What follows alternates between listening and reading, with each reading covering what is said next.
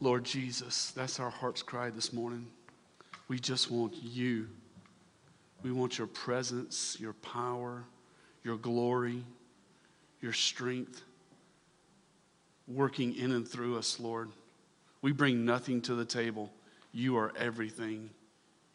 So, Lord, reveal to us this morning in your word how great and awesome and how magnificent you are. Lord, as we study Revelation, Lord, all we want is you. We want your presence and your power in our life. You are enough. You are enough. If everything is taken from our hands and taken from our life, and all we have is you, we have everything that we need. So, Lord, thank you that you are enough. In Jesus' mighty name I pray. All God's people said, amen. Amen. You may have a seat. Well, it's great to see you guys this morning. Turn in your Bibles to Revelation chapter 2. This morning we're looking at Revelation chapter 2, verses 1 through 11. And we're looking at the first two churches that in the book of Revelation, the first two churches of Asia Minor that Jesus is speaking to here. And Revelations chapter 2 and 3 in our text, Jesus is going to describe and give 7 messages to the 7 churches of Asia Minor. Some people interpret chapter 2 and 3 as the church age, and each church representing a different time period, with the early church of the first century being represented by Ephesus, then Smyrna, Pergamum, Thyatira, Sardis, Philadelphia, and finally the last church before the rapture, the lukewarm church of Laodicea. That could be the case. That could be the case in our text. But I see them as a spiritual checkup for all churches of all ages of every generation. They reveal to us what the Lord Jesus Christ expects of his church and what pleases him and what does not please him. The truth be told, there is no such thing as a perfect church. Every church has its strengths and every church has their weaknesses.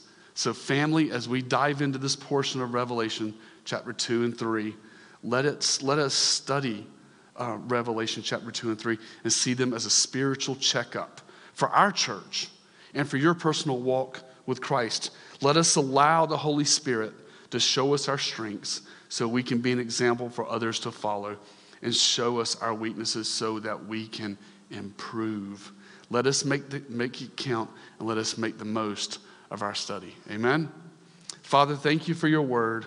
Lord, as we look at Revelation chapter 2, verses 1 through 11, show us your awesome power. Show us who you are, and show us how we can improve as a church. And if there's areas that we're doing great, Lord, let us continue to do great and be a good example. If there's areas that we're not doing well in, Lord, help us to repent and bring it back to your word. In Jesus' mighty name I pray. Amen. So Revelation chapter 2, verse 1. To the angel of the church in Ephesus write, the one who holds the 7 stars in his right hand and the one who walks among the 7 golden lampstands says this. Now, the first thing the text says in Revelation 2:1, he says, to the angel of the church. Now, when we think of church, our definition of church today is different from the definition of church in the first century. Our definition of church today is this building. What do we say? We like to say, let's go to church. Let's go to church. We think about church government. We think about the geographical location. But the Greek word for church is ekklesia. And it means those who have been called out. So when he says to the angel of the church in Ephesus, he's writing to all the believers there at Ephesus. And so the ekklesia, we're the ones who have been called out. We have put our trust in the Lord Jesus Christ, and we're part of the body of Christ that he's called out of darkness into his glorious light. So he's writing here to the Christians at Ephesus. We know Ephesus was established on Paul's second missionary journey. And it was a church that in Acts chapter 20 that Paul warned that after he left that wolves would come in. False teachers would come in. And he told the elders there on the beach before he left for Jerusalem, he says, be on your guard. Be on your guard. And it appears that they did exactly that. Because here this is, that was When Paul established the church was the early 60 ADs. This is 30 years later in 95 AD. But notice the description of Jesus in Revelation 2:1. He says, Jesus has what? The 7 stars in his right hand. Revelation chapter 1 verse 20 tells us that the 7 stars are the 7 angels. The Greek word for angels is angelos. It can be translated angel or messenger. So this is likely a messenger or the leader at each church. And what is the application for us today when we look at that phrase? The 7 stars in his right hand. This is how pastors and leaders in the church should view themselves. This is a biblical view of church leadership. You and I are tools in the master's hand to minister to the body of Christ. We should be led by the Holy Spirit, submitted to the Word of God, and living to please Him. We should be the hands and feet of Jesus to the body of Christ. As leadership at Calvary Chapel Irmo, one of our top priorities, not only ministry of the word and worship and discipleship, but is to be the hands and feet of Jesus to the body here. That's our job, because we should be in the master's hands.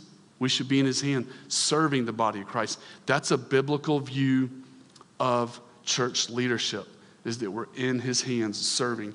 And notice also he says there in verse 1, he says, Jesus is walking among the 7 golden lampstands. Again, if you go back to Revelation chapter 1, verse 20, it tells us the 7 golden lampstands are what? The 7 churches. And this is a picture. He's saying here, he's walking among the 7 golden lampstands. When I get this picture in my head of these 7 golden lampstands in heaven and Jesus is walking amongst the churches, it makes me think about Jesus walking here on earth, coming and seeing what's going on inside the churches. You know, when you and I, most people, when they walk into a church, what do we pay attention to? We pay attention to how nice the sanctuary is, or the color of the walls, or what flavor coffee they serve. But family, Jesus looks at none of that. That's not on his agenda when he walks into the church and he sees what's going on. When the Lord Jesus Christ walks through the church, he looks to see, number one, are they worshiping in spirit and truth? You know, are we worshiping in spirit and truth, as Jesus said in John chapter 4? You know, we're called to worship God in spirit. In other words, from our heart, from our soul, from the inside. That's how we worship the Lord, in spirit and truth. We worship in truth according, Jesus is the way, the truth, the life, but also in truth in accordance with Scripture. The Bible guides and directs our worship and how we worship. So that's what he's looking for. He's looking, when Jesus walks in the church, are they teaching the people to love and obey God? Again, that's our goal, is not to make you Calvary Chapelites, not to make you disciples of John Calvin or disciples of Jacob Arminius. Where our goal and our mission is to make you disciples of the Lord Jesus Christ. That's our heart and our goal, that you go out into this world and that you love and obey God, that you're here for his presence, you're here for his glory. When Christ walks through the church, you know, I tend to believe by his Spirit as he walks through the church, are they studying the Bible?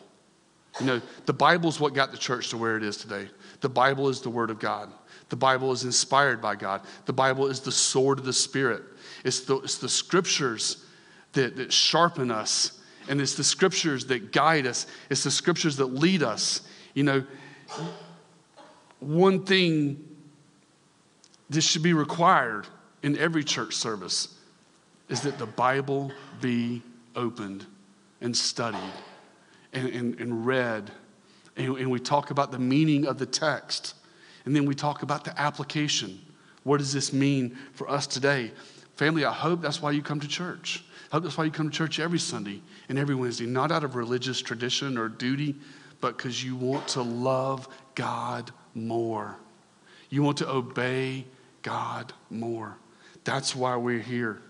And I believe Christ walks in churches all across the land, and those are the things he is looking for. Are they in the Word? Are they worshiping in spirit and truth? Is the leadership, the pastors, the leaders, the messengers, the angelos, them being in the palm of Christ's hand, are they ministering to the body? Let's look at verse 2.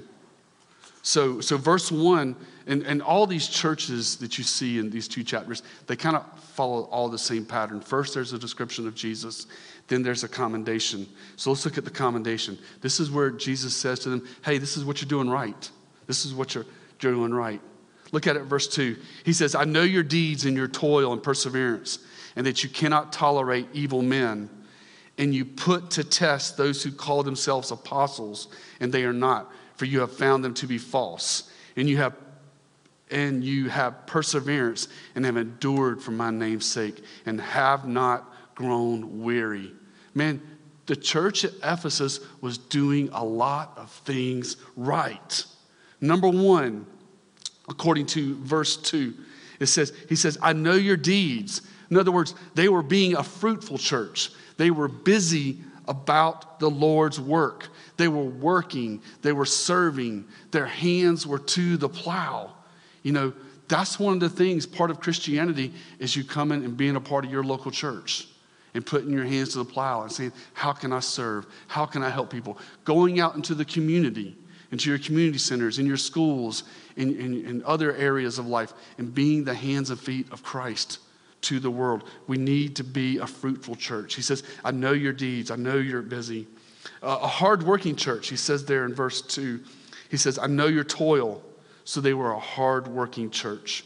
That word toil in the Greek, it means to labor to the point of exhaustion. What does that tell us? That they did their very best. You know, there's this thing in ministry. It's called the excellence of ministry. We want to be excellent in ministry, not so people can look at us and say, wow, look how great you do it. That's not the reason we want to be excellent in ministry. We want to be excellent in ministry because we're doing it for the King of Kings and the Lord of Lords. And we want to give our very best effort forward in all ministries, whether it's leading a Bible study, teaching, worship, children, pro-presenter, you know, all the different ministries, our outreaches to the schools. We want to give them our very best because we're doing it not for them, but for the Lord Jesus Christ.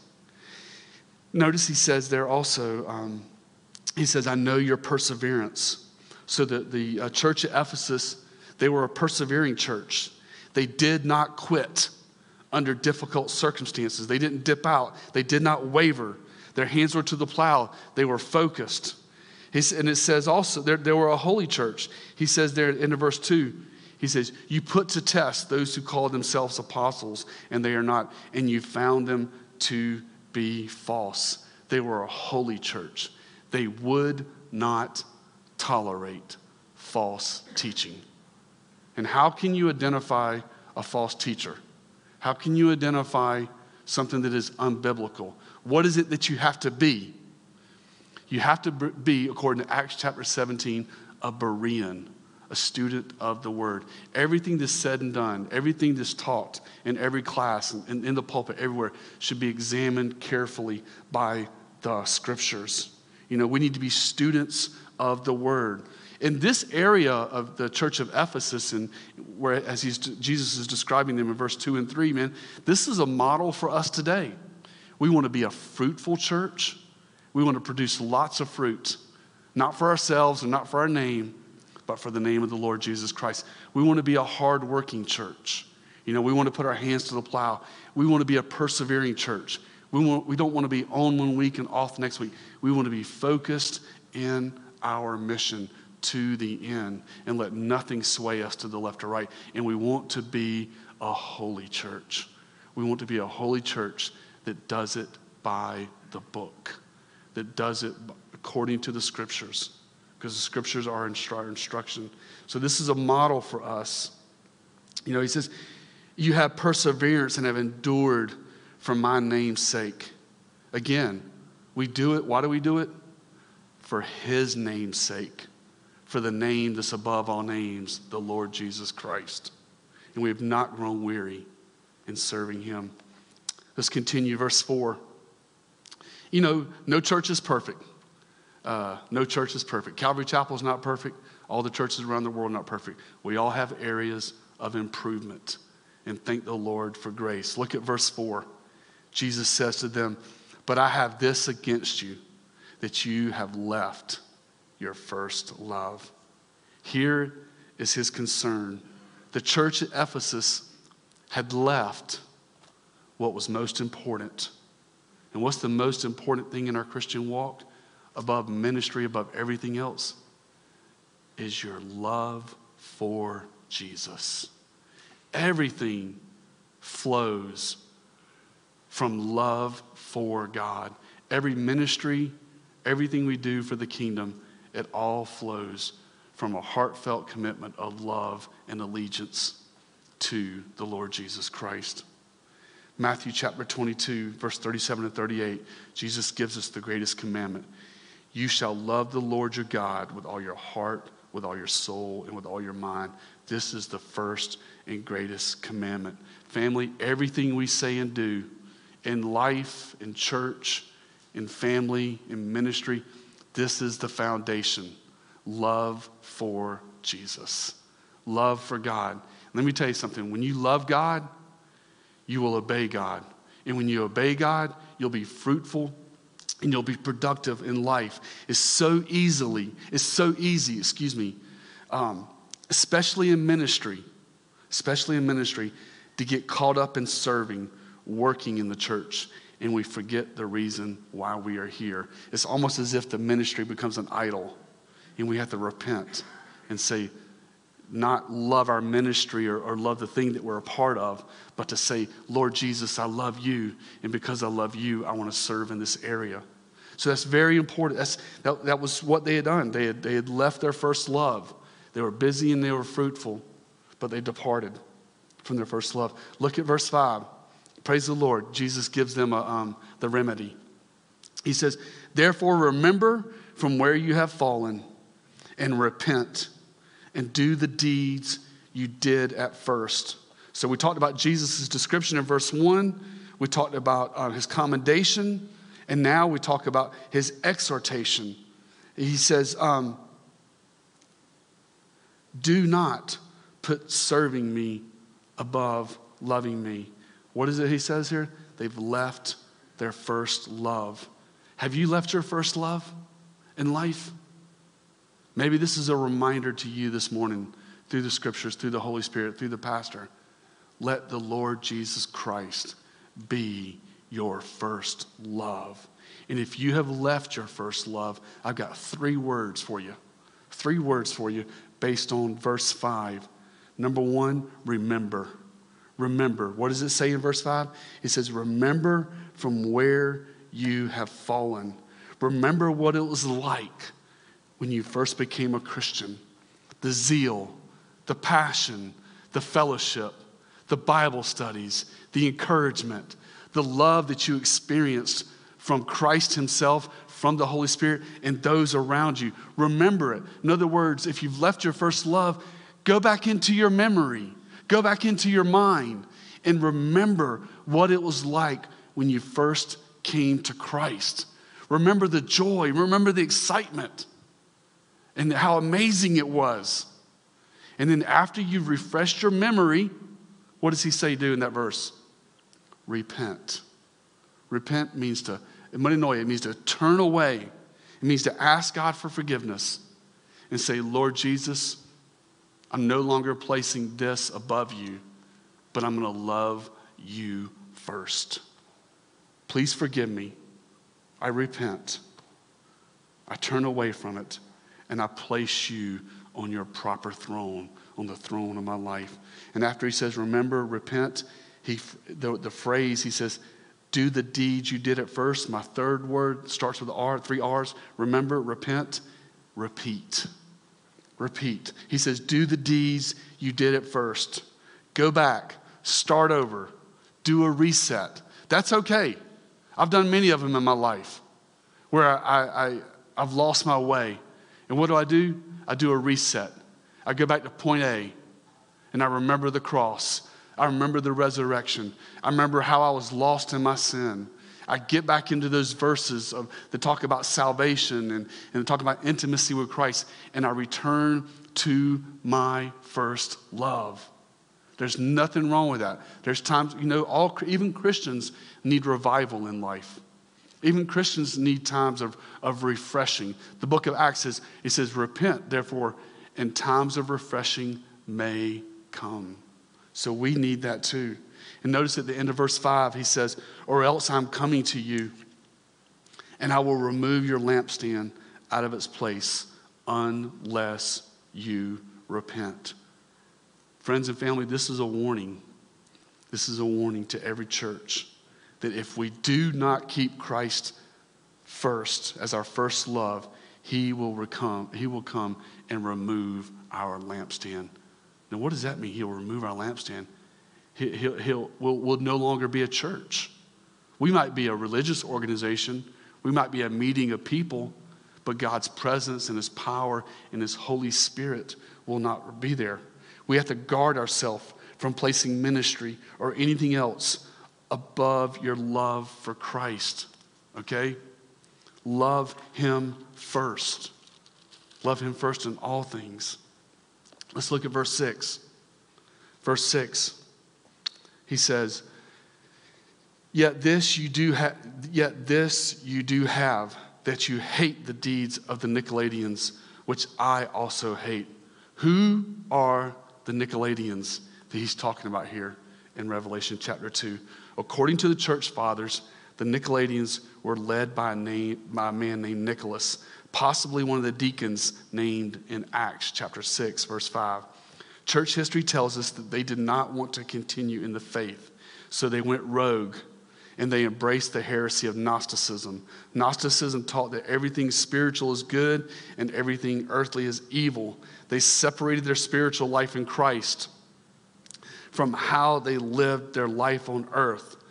This was their way of saying, you can do whatever you want to with your body. There are no rules. Indulge in your flesh. They encouraged sexual immorality. God's okay with that because all he cares about is your spirit. Got one word, heresy, false teaching. This is modern day antinomianism, which antinomianism is the belief that you can trust in Christ, you can be spiritual, and everything's right on the inside, but on the outside you live like the devil. And that is unbiblical, and that's false teaching. Christ expects us to honor him. Nobody's perfect, okay? Nobody's perfect. Nobody's got it clear together. But God expects us to be moving in the direction of holiness and obedience in our life after we put our faith in Christ. 1 Corinthians chapter 6, verses 19 through 20, Paul says, or do you not know that your body is the temple of the Holy Spirit who is in you, whom you have from God, and that you are not your own? You have been bought with a price. Therefore, glorify God in your body. Friends and family, we're supposed to love him first. Love, allegiance, commitment from our soul, from our hearts, from our mind, heart, soul, and mind, and our love for him. But right behind that love and faith is an obedient life, is a life that says, you know what? I am crucified with Christ. I no longer live, but Christ lives in me. And the life I now live, I live by faith in the Son of God. You see, when a person comes to Christ, a funeral takes place. A funeral takes place. Whose funeral takes place? Yours. You die when you come to Christ and you live for him. We die to the old man. We die to the flesh, okay? Our life is no longer for our honor and our glory, but our life is for his honor and for his glory. So we honor him. And notice he says there in verse 6, he says, look at what Jesus says. Look at it closely. I want you to see this phrase. He says, you hate the deeds of the Nicolaitans. You know what?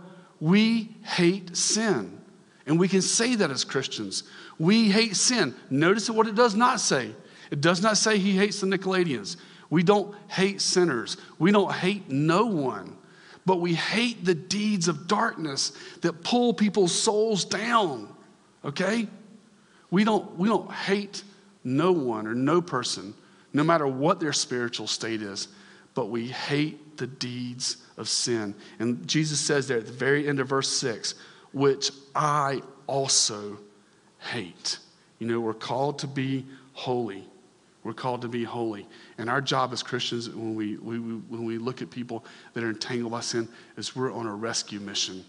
We're on a mission to help them, to share the gospel with them, to disciple them, and to bring them out of that place of walking in darkness and walking in the deeds that God hates to living a life that pleases the Lord.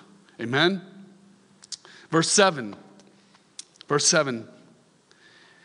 This first church gets wrapped up this morning. We're actually going to look at two churches. We're going to look at Smyrna also. But verse 7 says, he who has an ear, let him hear what the Spirit says to the churches. To him who overcomes, I will grant to eat of the tree of life, which is in the paradise of God. It's interesting. Here in the last book of the Bible, what does Jesus do? He goes back to the first book of the Bible. He goes back to the first book of the Bible, Genesis. There in the garden, Adam and Eve rebelled. They fell into sin.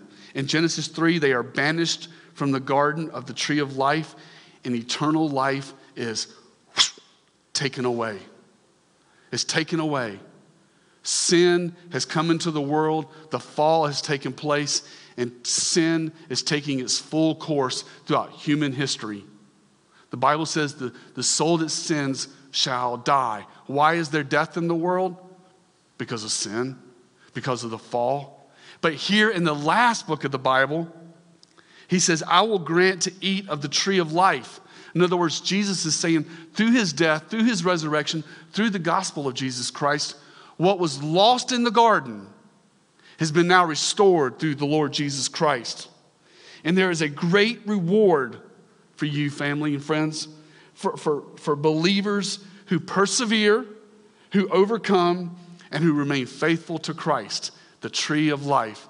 We saw, if you go back and read it, it's in Genesis chapter 2 and 3, we see the tree of life there in the garden that they were banished from, they were excommunicated from, they couldn't go close to it. But if you go to the end of the book of Revelation, what do you see in heaven between the rivers?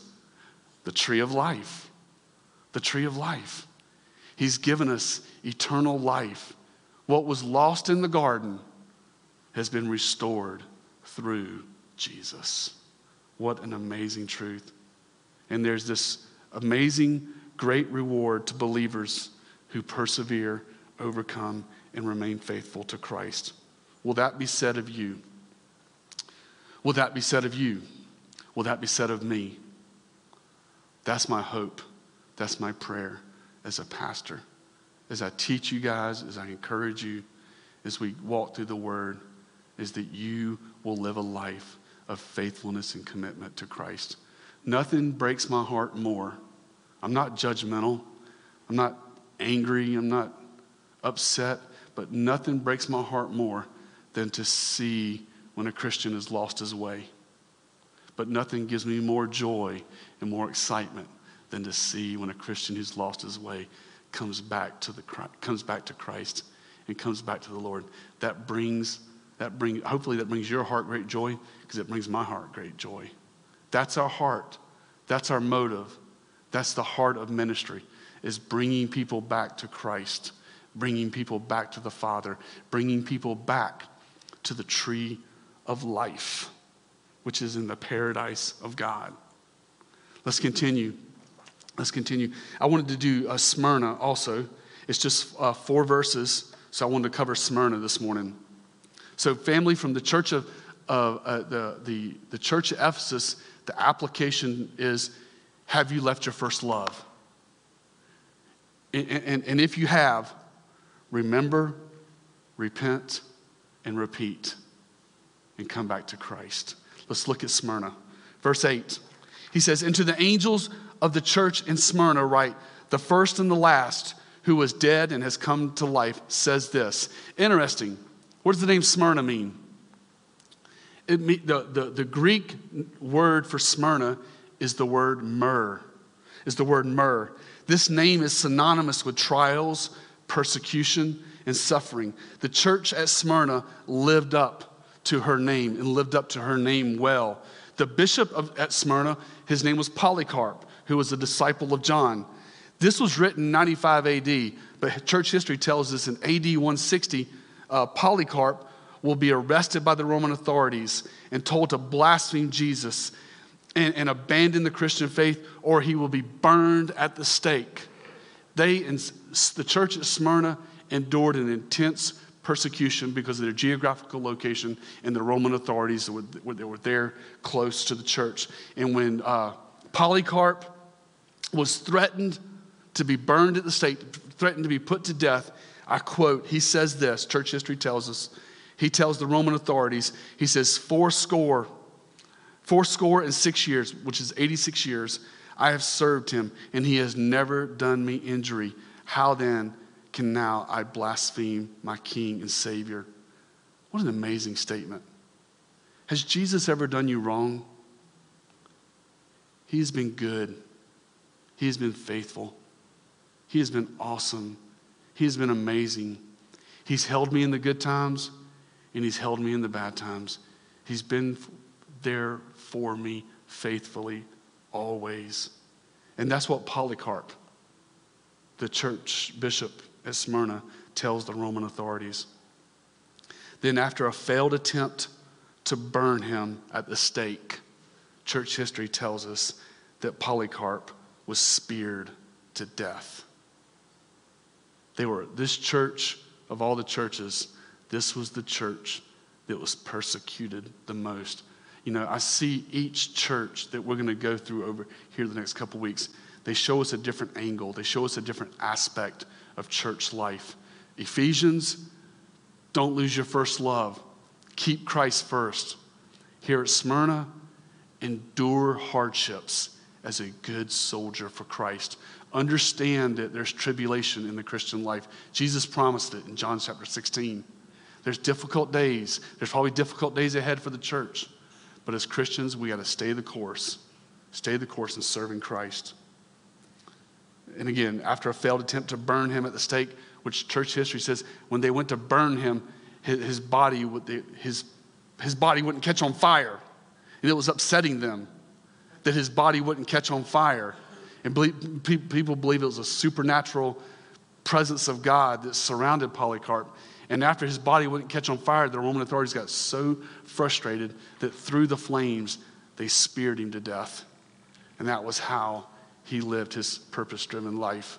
And that was how he stepped into eternity as a martyr for Christ.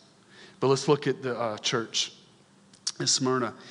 He says in verse 9, I know your tribulation and your poverty, but you are rich, and the blasphemy of those who say they are Jews and are not, but are a synagogue of Satan.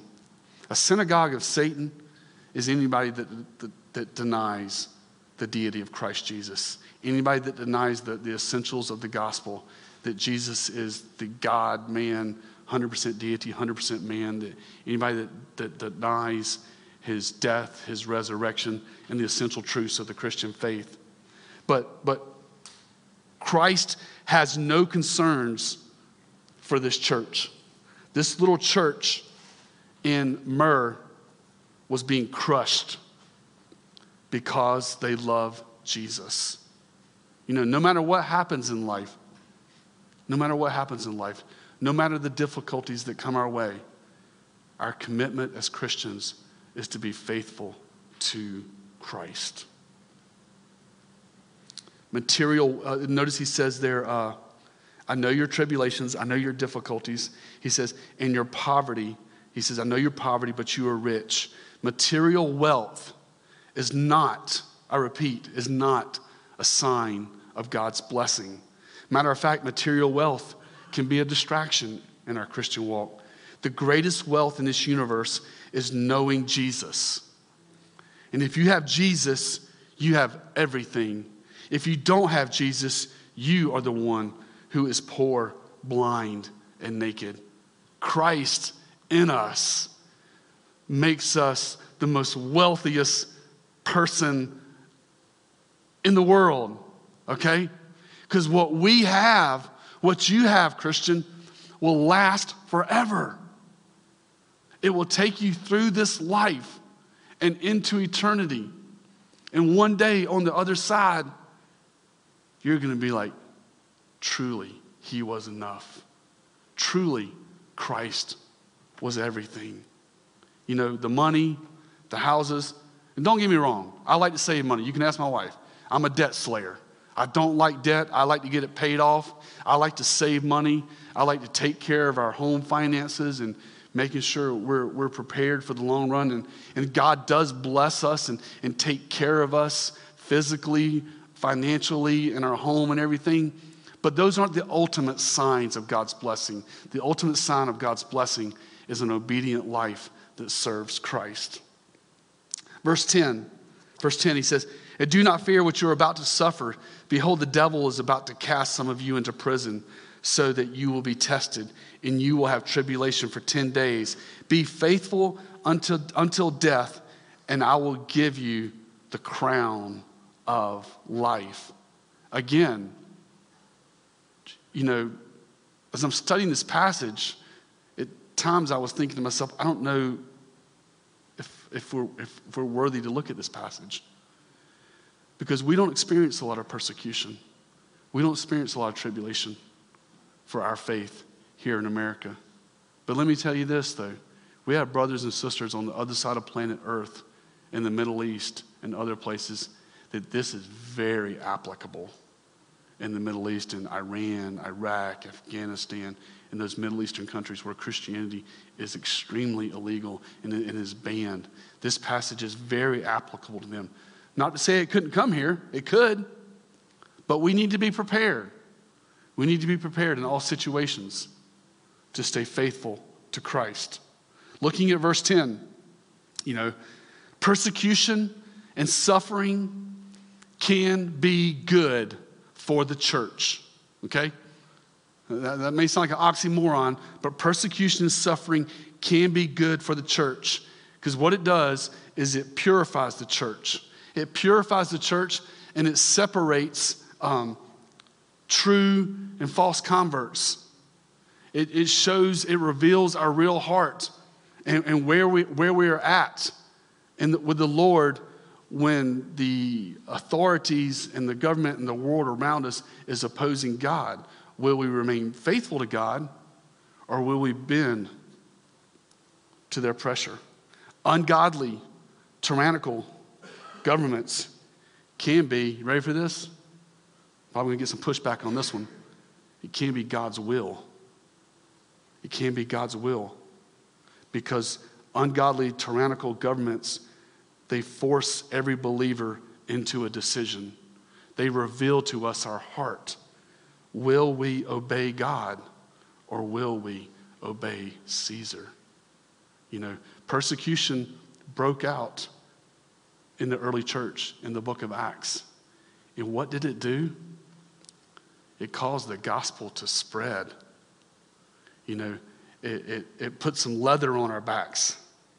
It put some toughness in our bones when we experience persecution and difficulty. So we need some persecution.